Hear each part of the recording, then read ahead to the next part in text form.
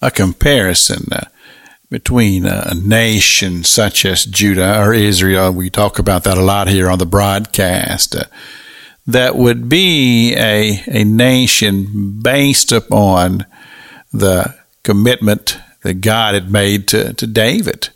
And it told him that his descendants would be on the throne of Israel for its entirety.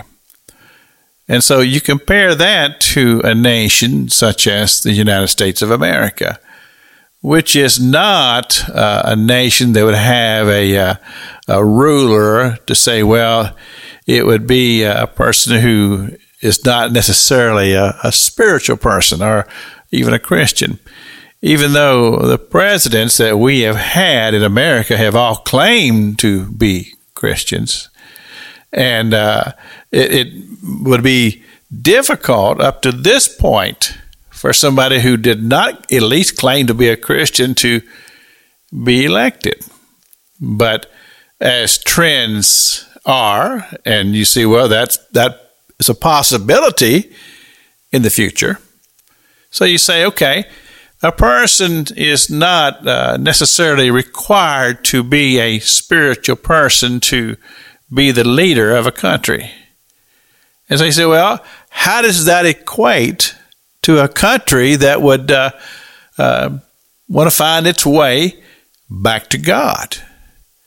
Well, the thing is that I believe that the person who leads has influence.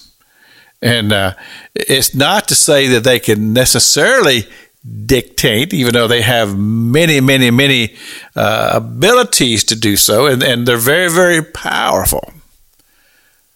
But the truth of the matter is that a person who has that great responsibility has such tremendous influence over the people, and I believe that they have the ability to lead a nation toward God or away from God.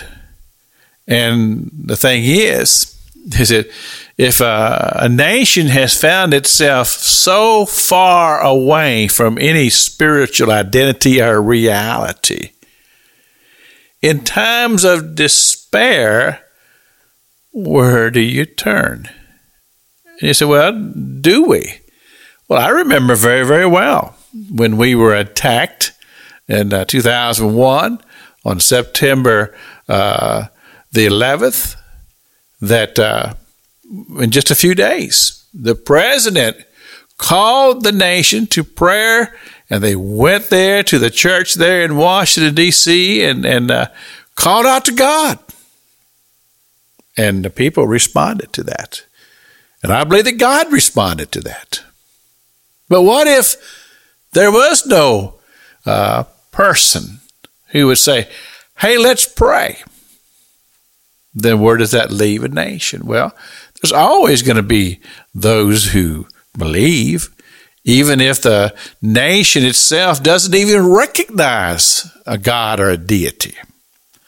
You see, that's where the responsibility comes to where it always is. And that's with the church. Because it was the church that Jesus said that the gates of hell shall not prevail. This is Pastor Jack King with the gospel on the radio broadcast.